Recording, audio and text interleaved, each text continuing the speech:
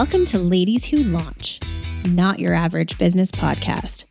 Dropping every other Wednesday, Alyssa and Dakota are two successful and opinionated marketing entrepreneurs engaging in insightful conversations with industry thought leaders, as well as casual conversations surrounding our lives as entrepreneurs.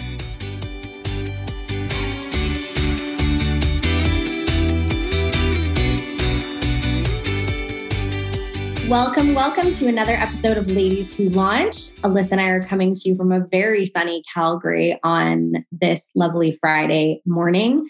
Super excited that spring has finally sprung. Alyssa, seriously, it's doing miracles for my mental health. How about you?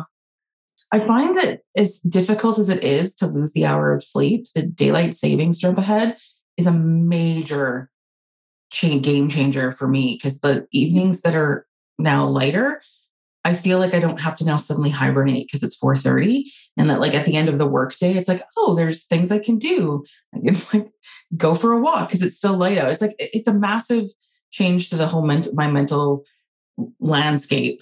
Going to daylight savings. I'd love to see us stay on daylight savings, but that's another conversation for another day. Well, I'm glad to hear you're doing good. I think we're both in high spirits coming into the weekend, which is really nice. So guys, we're really excited because we're going to dive right in today. No need to rant because we have the lovely Carly, aka Style to Sparkle, back on the cast for round 2 of an influencer relations chat. Carly, thank you so much for coming back on. We really appreciate you making the time. Your last episode definitely saw a lot of downloads, and we definitely wanted to have you back to continue the conversation. So thank you so much for joining us again. Awesome. Thank you so much for having me. I could definitely talk to you guys for hours and hours. So this is great. Unfortunately, you're not in Vegas this time. We feel like I know. I'm in sunny Calgary. Back in Calgary with the rest of us plebs. I'm sorry. Cool this time. I know. But Carly did just get back from Europe, from Germany. I did, yeah. Super cool. Just she's traveling all over the map. Makes me feel like I really need to do something with my life. Everyone said that. They're like, I need to travel now that I've seen you travel. And I'm like, well, just go. Just do it. I actually do have quite a few trips planned for this year, but it's mostly for weddings for friends. Still really exciting. You're still going somewhere. It counts. Yeah, I don't care. I'm not complaining at all. Very privileged over here. Anyway, Carly, we have 1,000,001 questions for you. So I'm going to actually let Alyssa dive in first, just because she had some interesting stuff to chat with you about. And I know we have quite a few things to get through here. So take it away, Alyssa. Well, as Dakota mentioned, Carly, your episode raised a lot of conversation, because I think it was the first time people have heard an influencer being very open and honest about how it all works, and sort of the industry and the process, and that it is a career and all those sorts of things. And I think your book, which I read, and Carly was lovely enough to send us digital copies, was an eye-opener even for me, who works in this on a regular basis. And I think those of us who work in it can sometimes feel that maybe we're doing something wrong, or that we're getting the wrong people, or there's such a huge plethora of different niche targets from an influencer's perspective of what they cover and what they do. And I think I'd like your perspective on sort of jumping off from what we talked about last time in terms of the general sort of industry and how it works. But from your perspective as an influencer, how do you find the right partnerships or the right PR people, right brands to work with? And from the flip side, how can brands find the right influencers? Because I think it's a quagmire that I think we've all found ourselves in. Yeah, I think it's a really interesting thing to think about from both sides of it. I've actually done both sides. I've hired influencers for campaigns, as well as worked on campaigns myself. So I've also used to be a technical recruiter. So I've worked in the agency space as well. And I understand kind of what that looks like. So that gives me a unique perspective here. But as far as for me looking for brands that I feel like I align with, a lot of times, and I think this is something I mentioned on the last episode, I love to have a phone conversation with brands if I can. Sometimes it startles them that I'll even offer that as a suggestion. I don't know if it's because I'm an old millennial that I'm okay with the phone. People are afraid of the phone. They are. But honestly, that's a really good way to know if you're going to be working with somebody, especially if you're a brand. If an influencer isn't willing to have a phone conversation with you or a video chat, that should raise some eyebrows. Just because if you're not willing to have a conversation, what are you trying to hide? Some people I know just have social anxiety and they struggle with that kind of thing. But if you have a lot of social anxiety, I'm not sure the influencer space is for you because you're having to talk to the camera and put yourself out there on a regular basis. So I don't want to say that you shouldn't necessarily use that as a reason why you wouldn't have a phone call, because it's your job to interact with people. So that's kind of a cop-out. So like a phone conversation is really good. Just, again, like demographics are one thing if, your demographics align with what a brand is looking for, but it really has to be a good fit. It's one of those things like, I don't want to see somebody talking about dog biscuits who doesn't have a dog and they borrowed their neighbor's dog for that. It's got to be really authentic. I'll have brands reach out to me and ask me to feature my dog and they will name her. They won't just say, oh, we want your dog to eat these cookies. It'll be like, we would love to feature Hattie on our channels. So I'm like, okay, that brand did their research on me because I don't post about my dog a ton. So you got to have dug enough to find her name, which to me, I'm like, okay, they did their due diligence. Like maybe I'm going to consider working with them a little bit more. And I'm not saying that you always have to go out and, get to know the influencer, but I think you should.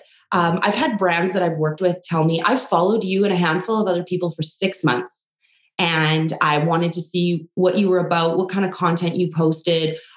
It wasn't even so much necessarily about engagement. It was just about the way that I spoke in my stories, the things that I shared, the things that I talked about, the brands that I'd worked with in that time, my copywriting skills and that kind of thing, just to see if that would align with them. So 6 months, it wasn't like, we need somebody tomorrow. Who do we got?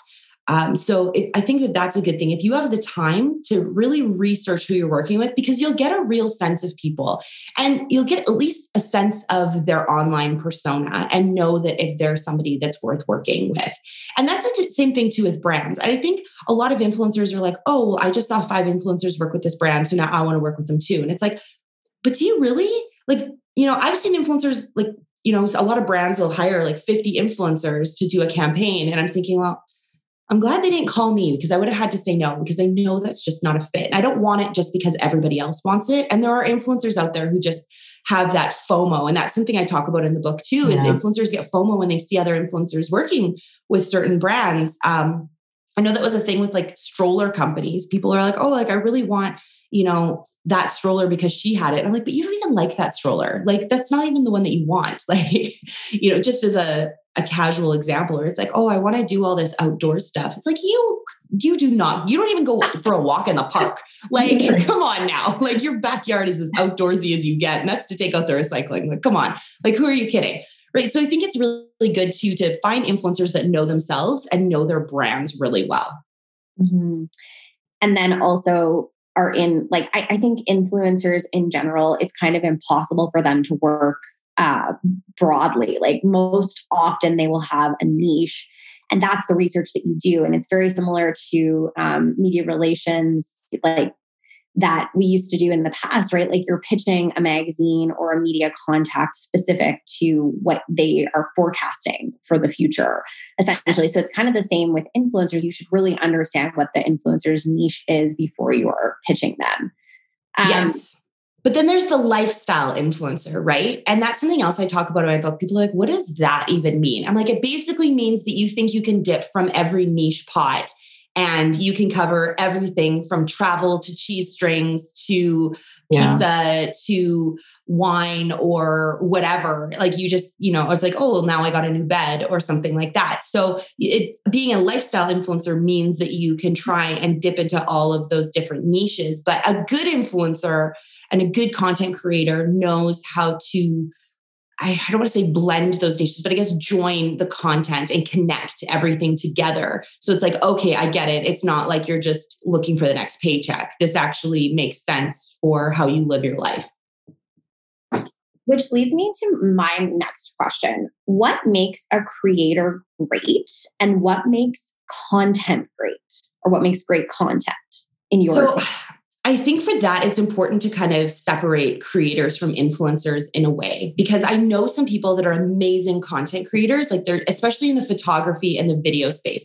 They like one of my girlfriends, she's an influencer and she takes the most gorgeous photos. She just has an eye for it. Like sometimes I'll text her and I'll be like, I need to shoot a flat lay for my book. And I'm like, can you help me? Because I'm like, I know that you can just see it and I can't. And she'll like move two things around and be like, yeah, no, that's better. I'm like, oh my gosh, how did I not see that? So some people just have a creative eye and they're just really good at it. But in terms of creating your own content and content that resonates with people, I think it really comes back to the place of authenticity. You have to be authentic with your audience and know that not every piece of content is going to resonate with everybody in your audience. And for me, one of my Instagram posts that I actually talk about in my book is I posted about a Baby Brezza formula machine, which is kind of hilarious because I'm not a mom blogger, but this particular product really did change my life. Now, the brand just asked me to post a photo of it in my kitchen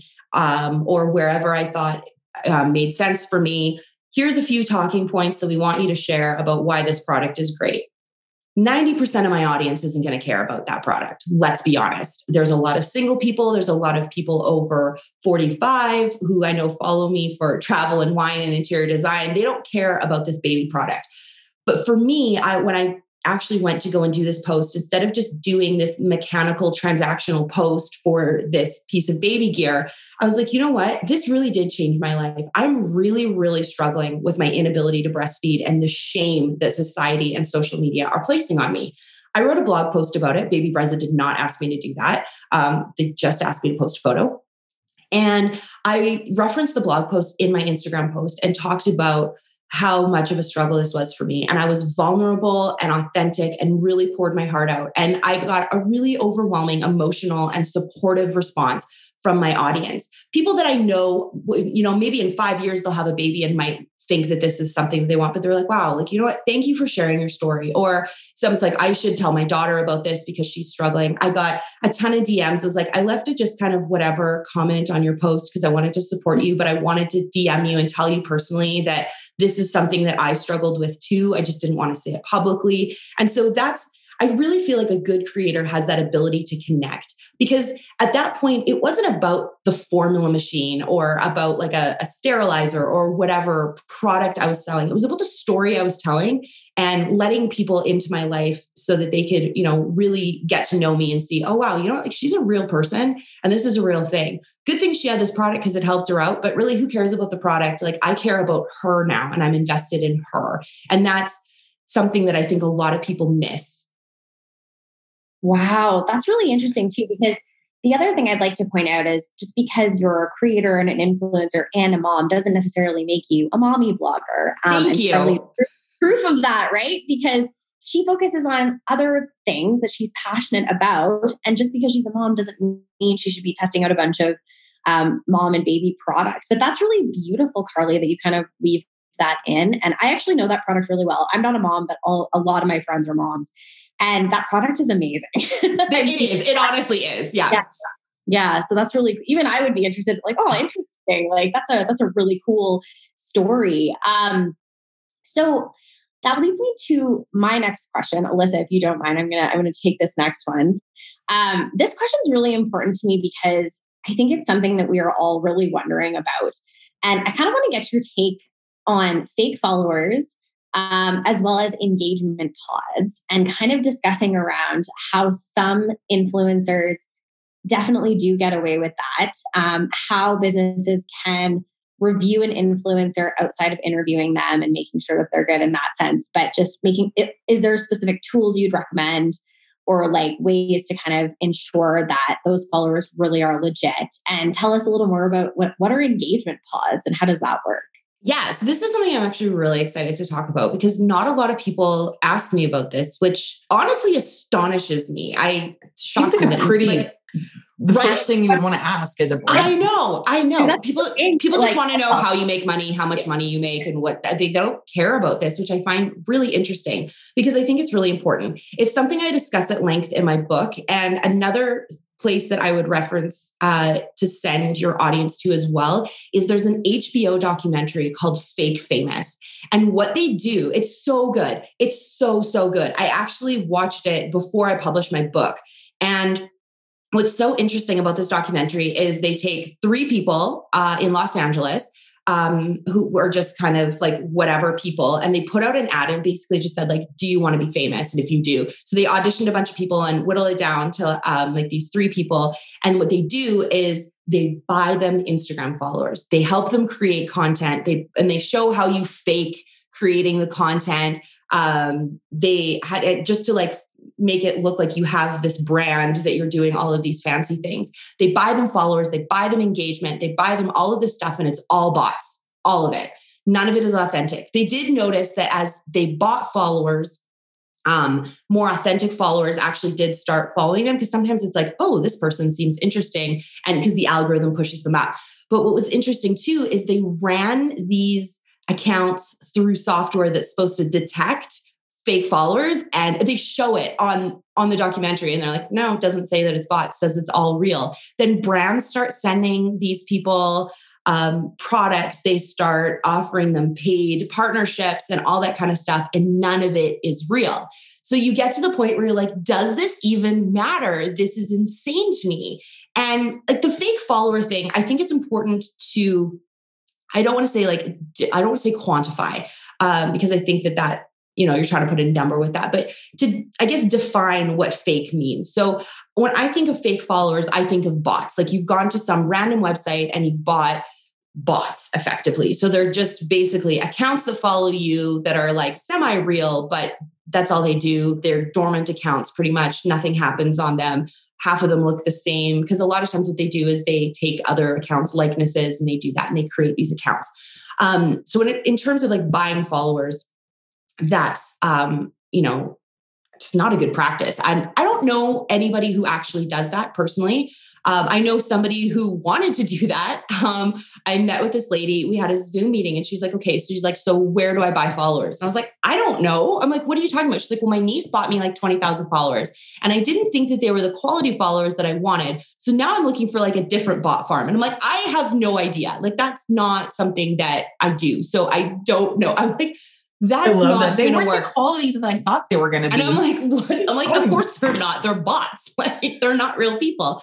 But one way that I know that a lot of influencers have grown their followings and increased their followers are through giveaways and loop giveaways. And brands want to do giveaways because they're really fun and people love brand giveaways. Like I gave away an Endy mattress last year. I mean, that's amazing. And people were really excited about that. So you're going to see a huge bump in engagement because everybody wants to win this mattress. I'm not giving away like a cup of coffee kind of thing, or a scrunchie or something, but, but a lot of influencers, they do these huge giveaways. And I know a number of years ago, they were really popular with a lot of influencers that were starting out. You would get a celebrity or usually like a reality TV star or somebody that would say, follow all these people. And then you would see a bump in your followers by 2,000, 5,000, 10,000, sometimes 20,000 people.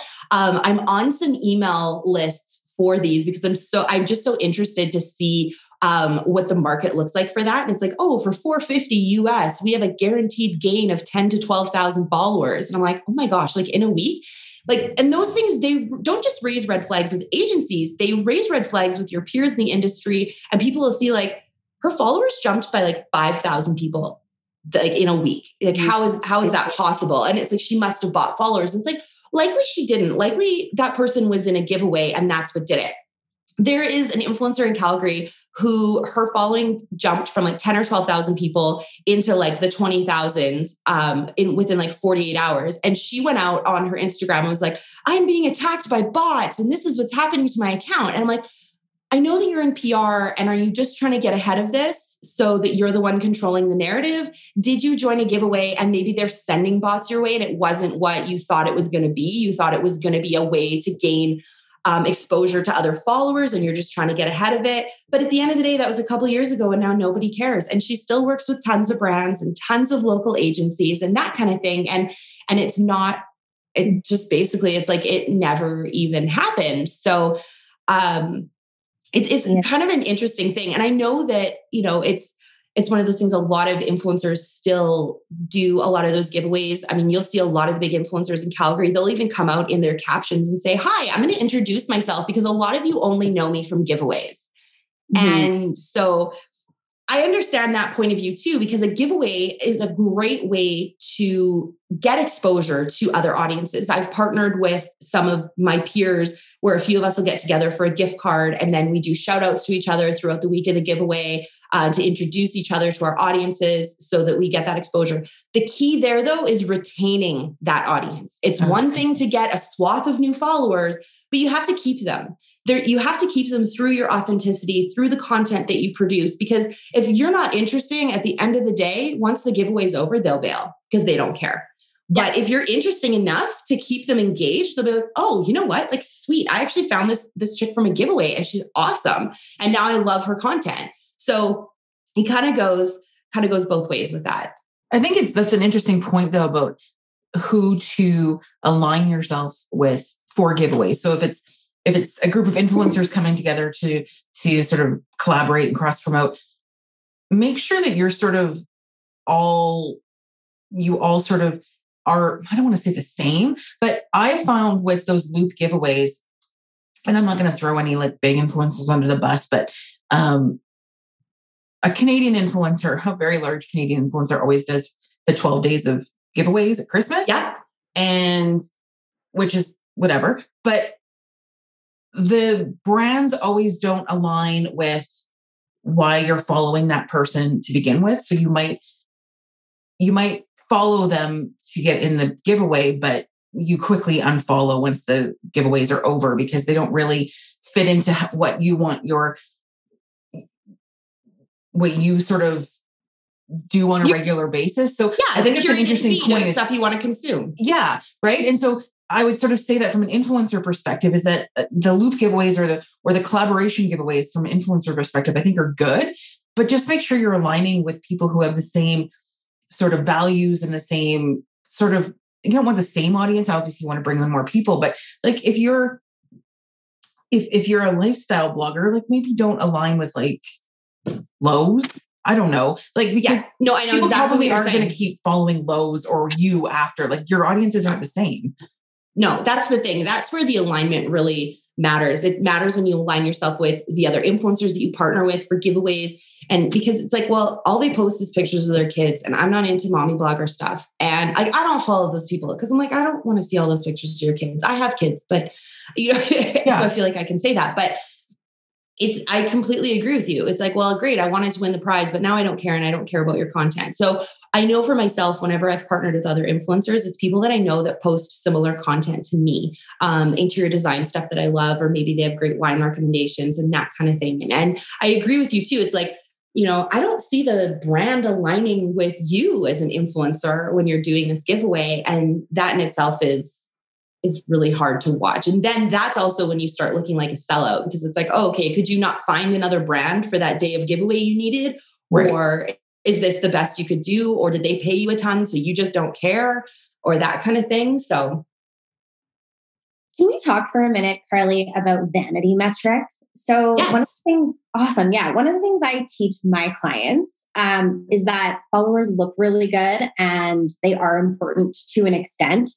But what you really want to focus on is your engagement. I'd really love your take on that statement and whether you back me or you have some arguments. I 1,000% back you. 1,000% back you. And with that, I'm going to talk about pods a little bit too, because you did ask about that and I didn't get into it. With vanity metrics, that's the thing. I did a podcast that's airing in a couple of weeks. And one of the things we really dove into were vanity metrics. And people are like, well, if I have less than 10,000 followers, I can't do anything and it doesn't matter. I'm like, you're pulling in 20 grand in sales a month. Who cares how many Instagram followers you have?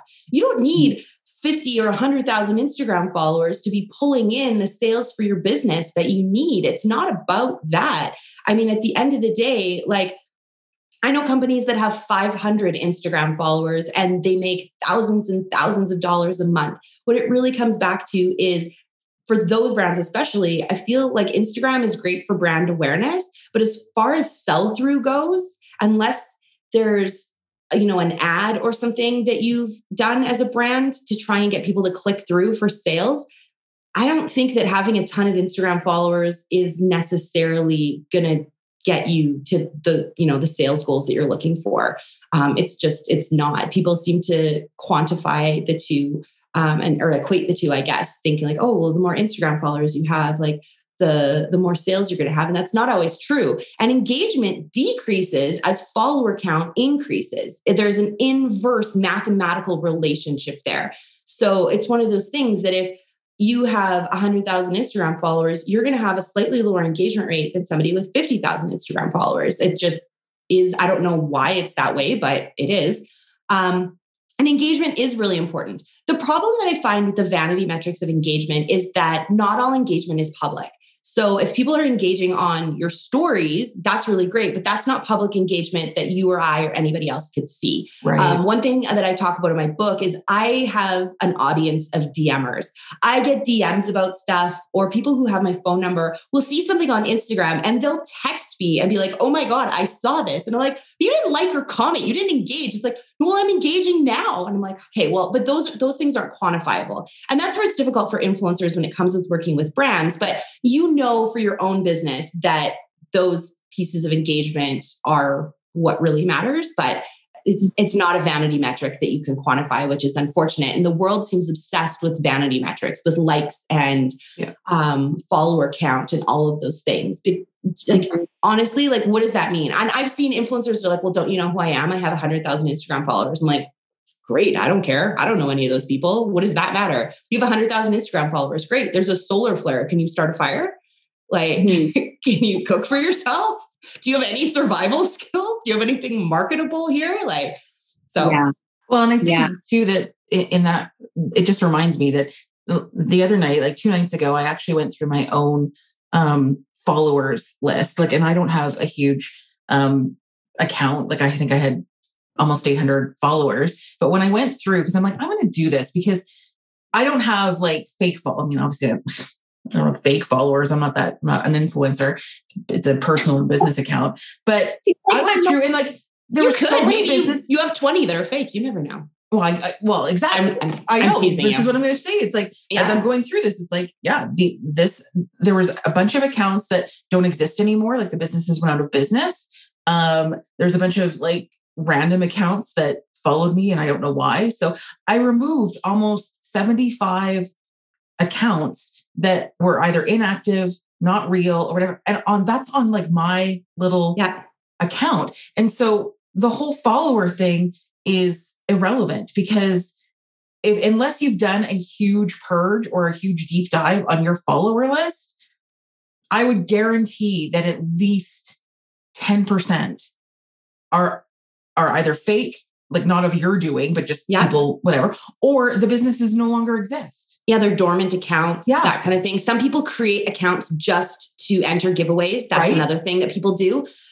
For me, I've done a deep dive into that and I try and do it on a weekly basis. I would caution anybody to delete more than 50 followers at a time. Yeah. Because if you do that too frequently, I would do like, if you're going to do 100 followers a day, do 50 in the morning, 50 in the evening, that kind of thing. Otherwise, Instagram will flag it and potentially lock you out of your account for 28 to 48 hours. So do bear that in mind. But those audits, that's the thing. I've had those like Instagram services send me DMs and they're like, oh, hey, like we want to help you grow your following. And so we've sent you a sample of 50 followers just to see what the quality of this is like. And I'm like, well, can you remove them? And they're like, well, no, we can't now. Like, you're going to have to go through and it's like, great, thanks. Now I have to go through and manually delete this garbage. Like, thank you for nothing. I didn't ask for this. I don't want this. It's not like saying like, oh, my account was attacked by bots. I don't think that's a thing with like 50,000 followers. And if you're saying, oh, my account was attacked by bots and I gained 10,000 followers yesterday, it's like, that's like saying, oh no, my bank account was attacked by the bank and they gave me $1 million. Like, no, like those things don't really happen. Yeah. There has to be like a realistic explanation for that. But yeah, that's the thing. I mean, sometimes they're just dormant accounts that don't exist anymore. And honestly, I would find it hard to say that there is anybody out there who doesn't have at least a small percentage of bots following them. There is software that anybody can use. There's like a Google Chrome plugin, and you can analyze people's audiences across all social media platforms.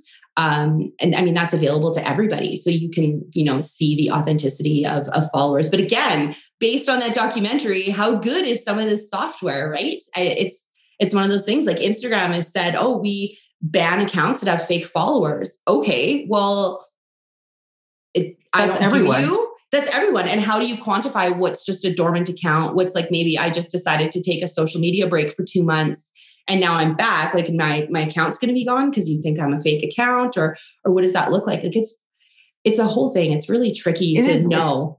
But I think it is a lesson to everyone as we sort of look back to the likes and followers, is that there's so many businesses or even people on their personal accounts that like the fact that they have like 1,000 followers. So they don't actually want to go into their followers list and remove like dormant accounts or fake accounts. Like my own account went from like 743 to 647 or something. Like, yeah, when I removed them. And it's like, and then even I was like, oh, that's a lot. You feel weird about it, right? You feel weird about it, right? But I think it's a lesson for all, like not just personal accounts, but business accounts. Like you should be auditing your follower list on a regular basis, because that's just good business. Like it is.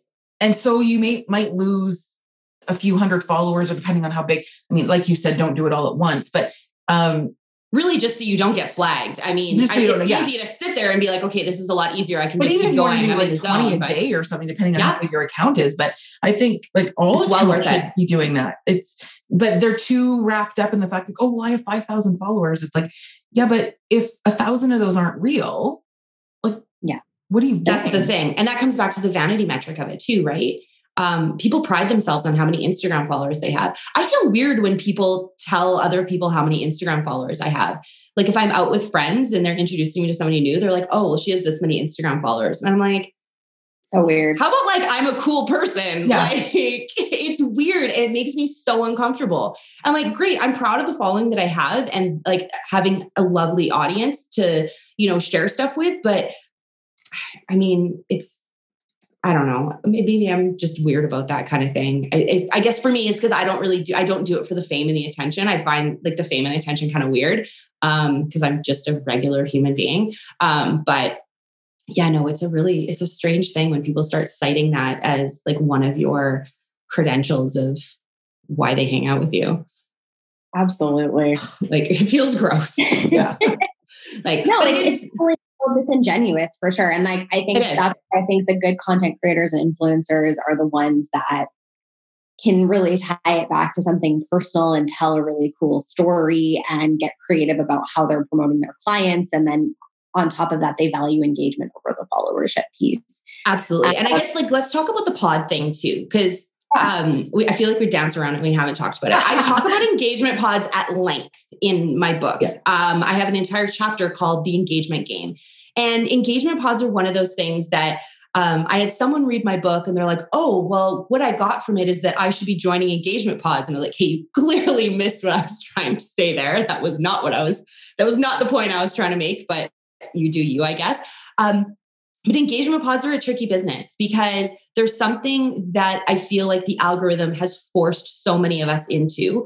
I feel like for me, like I'm in engagement pods. I come right out and say it in the book and I'm fine to say it here. The reason why I'm in engagement pods is they're groups of women that I've met either through online courses or they're local girls that I'm friends with. And I am insanely busy and I can't remember to go and like and support all of my friends' content. I just can't. I don't have time.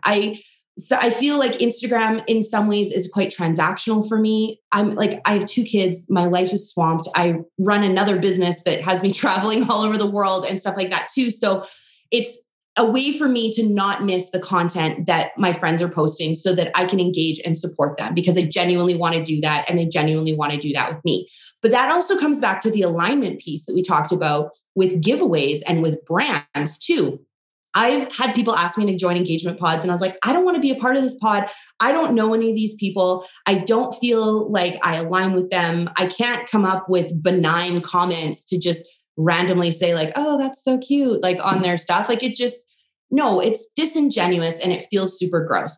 For me, the engagement pods that I've been in are people that I know really well.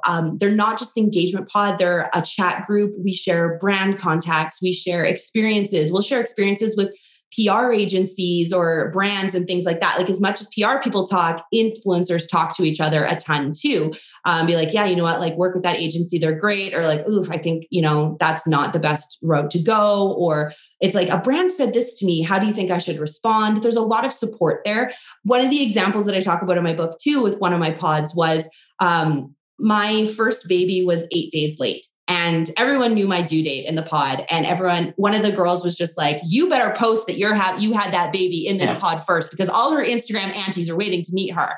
And I was like, okay. Like you end up, they're real relationships. Now, some pods are just transactional and that's all they are. And they're really just for the engagement. You're hard pressed to find an influencer that isn't in a pod. I find it really interesting that there are influencer agencies in Canada that boast that their influencers have higher than average engagement rates than other influencers in the industry, which is hilarious because I know that those influencers, and I can prove it, are in tons of pods. And that's where all of this engagement that their agency is bragging about is coming from. And their agency doesn't care because they're getting brand deals and it's paying the bills for them too. And a lot, honestly, like some PR agencies, they don't care either. They're like, you know what? It is what it is. It's part of the game at this point. And I don't care because it's just, it is what it is. Which is, I know, in a way, unfortunate. It is unfortunate. And I know a lot of PR agencies now, sort of the mid-size agencies, even in Calgary, will have 1 or 2 full-time staff just dedicated to researching and pulling influencers and like managing influencer relationships. Like it's an actual thing. Oh, it is. Yeah. And again, PR agencies, all agencies, doesn't matter if it's PR, advertising, digital, whatever, it's a transaction. I mean, they're there to make their clients money. And yes. So therefore, a lot of times the relationships with influencers isn't authentic because they're hiring them for a job and it's transactional, which we talked about in the last episode. So if anyone wants to get into the transaction piece of it, it's in the last episode with Carly. But speaking of PR agencies, the one thing that resonated with me in your book, because I've been there, and I think we've all been there, is when you're hosting media nights or launches and things, and you're the PR person that's organized the event, invited everyone, influencers, media people, whatever. And the behavior of some of the influencers is, well, it's abusive and atrocious and entitled and all of those things. And being on the other side of that is horrifically uncomfortable and embarrassing and awkward because you're responsible because you invited these people. So then your bosses are like, well, what is going on with these people? And you have to be accountable. And then it's also just, it's enraging because you cannot believe the people that you've invited for X amount of dollars, like whether they're being paid to be there or whether you invited them for whatever, as just guests, VIP guests. And from my perspective, there are many influencers, even in the city of Calgary, that I will no longer work with. It doesn't mean that other people or PR people or brands don't, but I personally will not because you burned me once, we're done. Yeah. I don't have time for that. Like, people are paying me, clients are paying me to make these things happen. I don't need this. There's a lot of other people that know how to be professional. But can you talk about it from your perspective? Because we've sort of talked about how to find influencers that align with your brand. And those influencers that you've invited to these things obviously align or have some connection to why you've invited them. So you sort of got to that point, is that you've invited them because they check the boxes of appropriateness in terms of the agreement.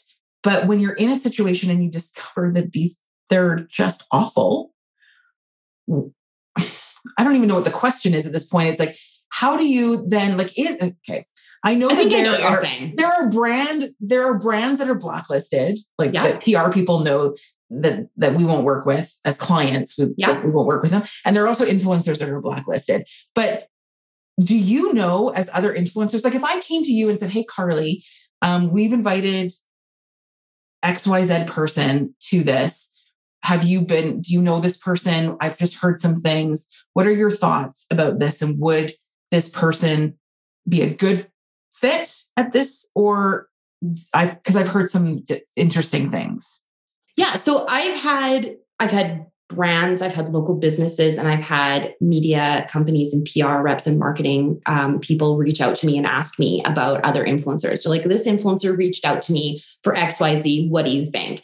And I won't say like, don't invite them, they're a terrible person. I would never say that, because it's not up to me to make that judgment call. I'll be like, here's an experience I might have had, or I'll cite some really good things about them. I'm like, I don't know if you would vibe with them, but you know what? If you're not sure, have a phone call with them. I know I keep going back to that piece, but it is one of those things. And if an influencer makes a fool of themselves and acts like an idiot at an event, I should hope that you would have an email waiting for you when you get to your desk the next day saying, oh my God, I'm so sorry. And maybe it's an excuse. Maybe somebody in their family died, or maybe their husband just lost their job and they just couldn't take it. And they got to the point where they're like, they lost it on some poor employee and it was not their fault and they feel god awful about it. Can you like give me the name of that employee? I want to send them Starbucks gift card just to make it up to them because I feel like a dick. That's a good person. And I think that tells you a lot about it. But when you see a lot of these influencers consistently behaving this way at events, it's really difficult. I've had people say like, oh, I'm having an event. Do you know any other people in this space or in this niche? Or they're like, there'll be events that I'm not even getting invited to. Oh like, no. Okay, that's just being a dick. No, but that's fine. But that's fine because it's not my niche and it has nothing to do with what I do. So they know for me, that's the thing with me that I think also makes me a little bit different is I don't get butthurt over stuff like that. Like it's business. It's like, oh, you're doing this for whatever, like, let's say it's a restaurant opening. And I'm like, yeah, no, I totally get that. That's just like not a fit for my brand at all. And you want to know who are the foodies in town. Like there's the food bloggers are probably some of the nicest bloggers in Calgary, I will say. I have some favorites. One that I particularly follow on both Twitter and Instagram because she's just delightful. And whenever I see her at events, even if they're non-food related events, I'm like, yes, they invited her. She's awesome. And that's the thing too. Like I also try and talk to people that I know that have events and be like, oh my gosh, if you're ever looking for other invites, here's a list of super nice humans to deal with. I like to do that too, but ask influencers. Sometimes they'll just want to invite their little posse of people because one of the things that I do talk about in the book too is like, there's always these influencers who are looking to be this queen bee and you can see it because they're influencers. I don't want to call them lesser influencers, but influencers of like a lower follower count are always like tagging them in everything and they need to be seen with this influencer. And it's just so like, I don't know, like a combination between like Mean Girls and Gossip Girl and this whole weird junior high school thing. And I'm like, oh my gosh, like you'll start to observe behavior. But again, there's a lot of things that go on behind the scenes too that like I went to an event for a store opening before Christmas and I was shocked to see girls that I know vehemently despise each other being like, hey, how are you? And stuff like that. But you know what? Even like PR reps do that. I've been invited to events by PR reps that I know don't like me. And I'm like, then why did you invite me? Like I'm not for everybody. I know that. And I don't want to be for everybody because I think that's weird.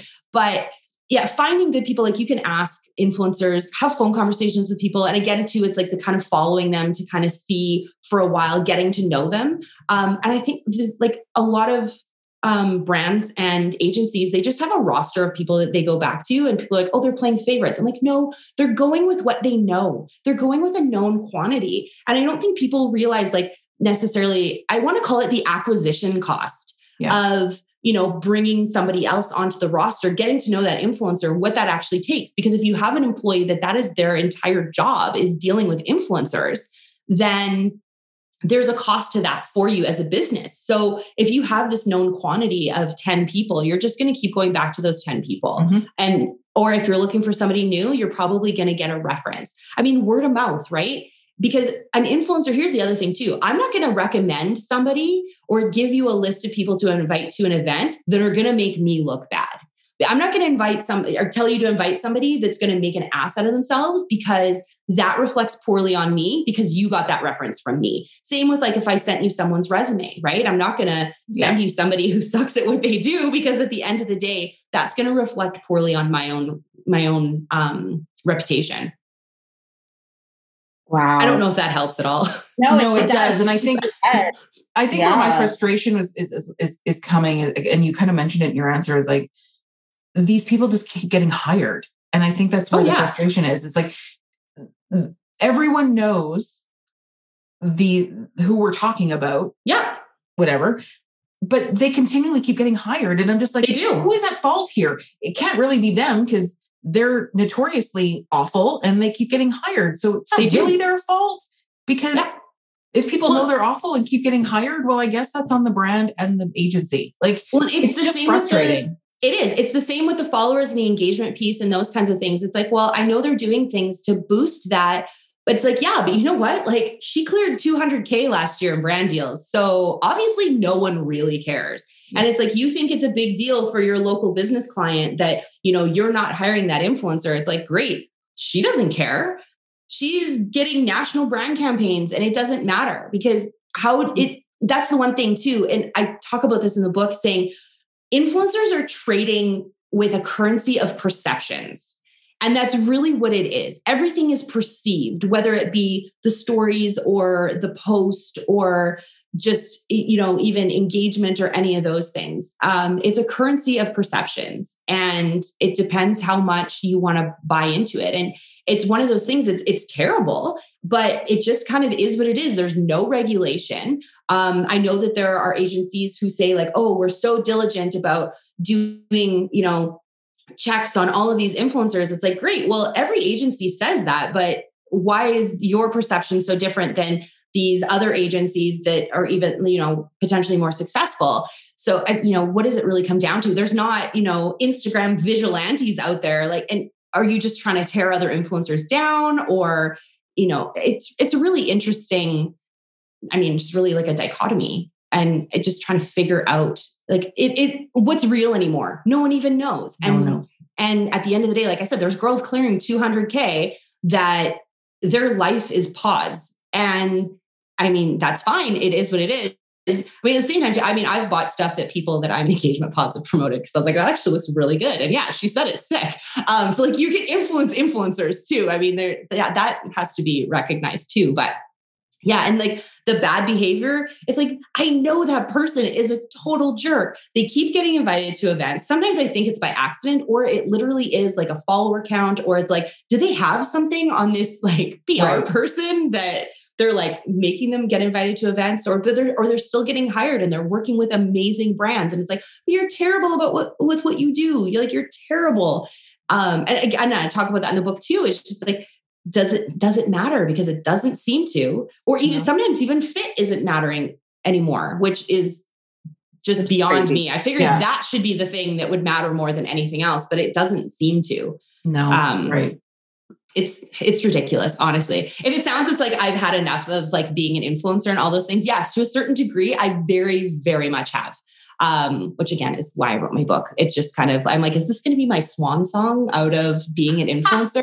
Well, you can outgrow things too. And I feel like that's kind of where I'm at as well. I'm outgrowing it. I've got other business irons in the fire and that kind of thing. And also I feel like nothing lasts forever. I'm honestly surprised it's lasted this long, as something that people do for a living, which is really interesting to me. So this is just such an interesting conversation. I know. I just want to talk to you all day. I'm sorry. I feel like I dominate it too so much. No, not at all. No, not that's at why all. you're here. You're the one to talk. Yeah, that's why we're doing round number 2 with you. So as a bit of a treat to you guys as well, we're not entirely sure when yet, but Carly's going to be hopping on our Instagram page and reading you an excerpt from her book. She'll probably choose one of her favorite chapters and read that. So please stay tuned for that and check out our show notes as well for where you can buy Carly's book. But to wrap up, Carly, what is your favorite chapter in your book? My favorite chapter, I had to think about this. My favorite chapter is #Don'tSaveLives.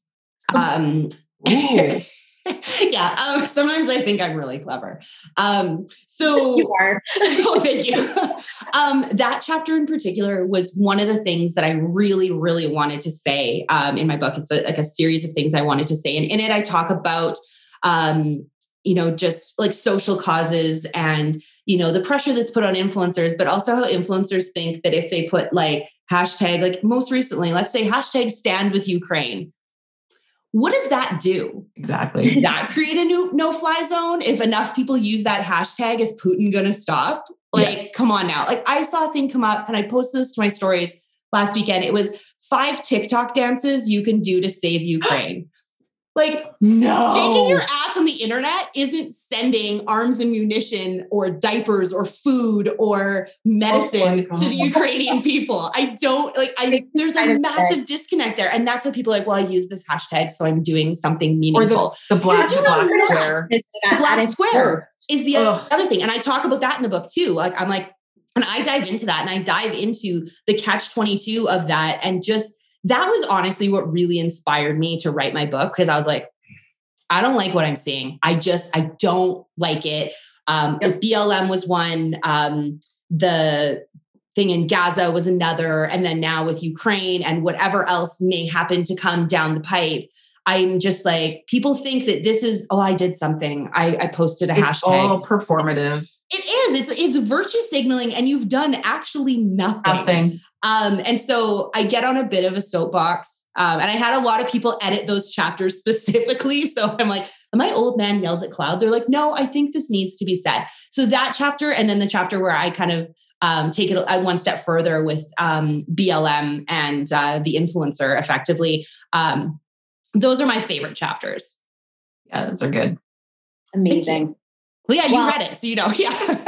Listen, I've got mine on order. It should be here soon. I'm so excited to dive in. But Carly, thanks again for joining us today. This, as always, was an amazing conversation with you. So much great information. Thank you for having me. Please, by all means, go and order Carly's book and DM us and let us know what you think. And stay tuned for an IG takeover with Carly coming soon. Thanks, Carly. You're awesome. Thank you so much. Thank you for listening to Ladies Who Launch. Join Dakota and Alyssa every second Wednesday for more conversations and interesting guests. Be sure to give us a 5-star rating and connect with us on Facebook and Instagram. If you send us a question, we may answer it on a future episode.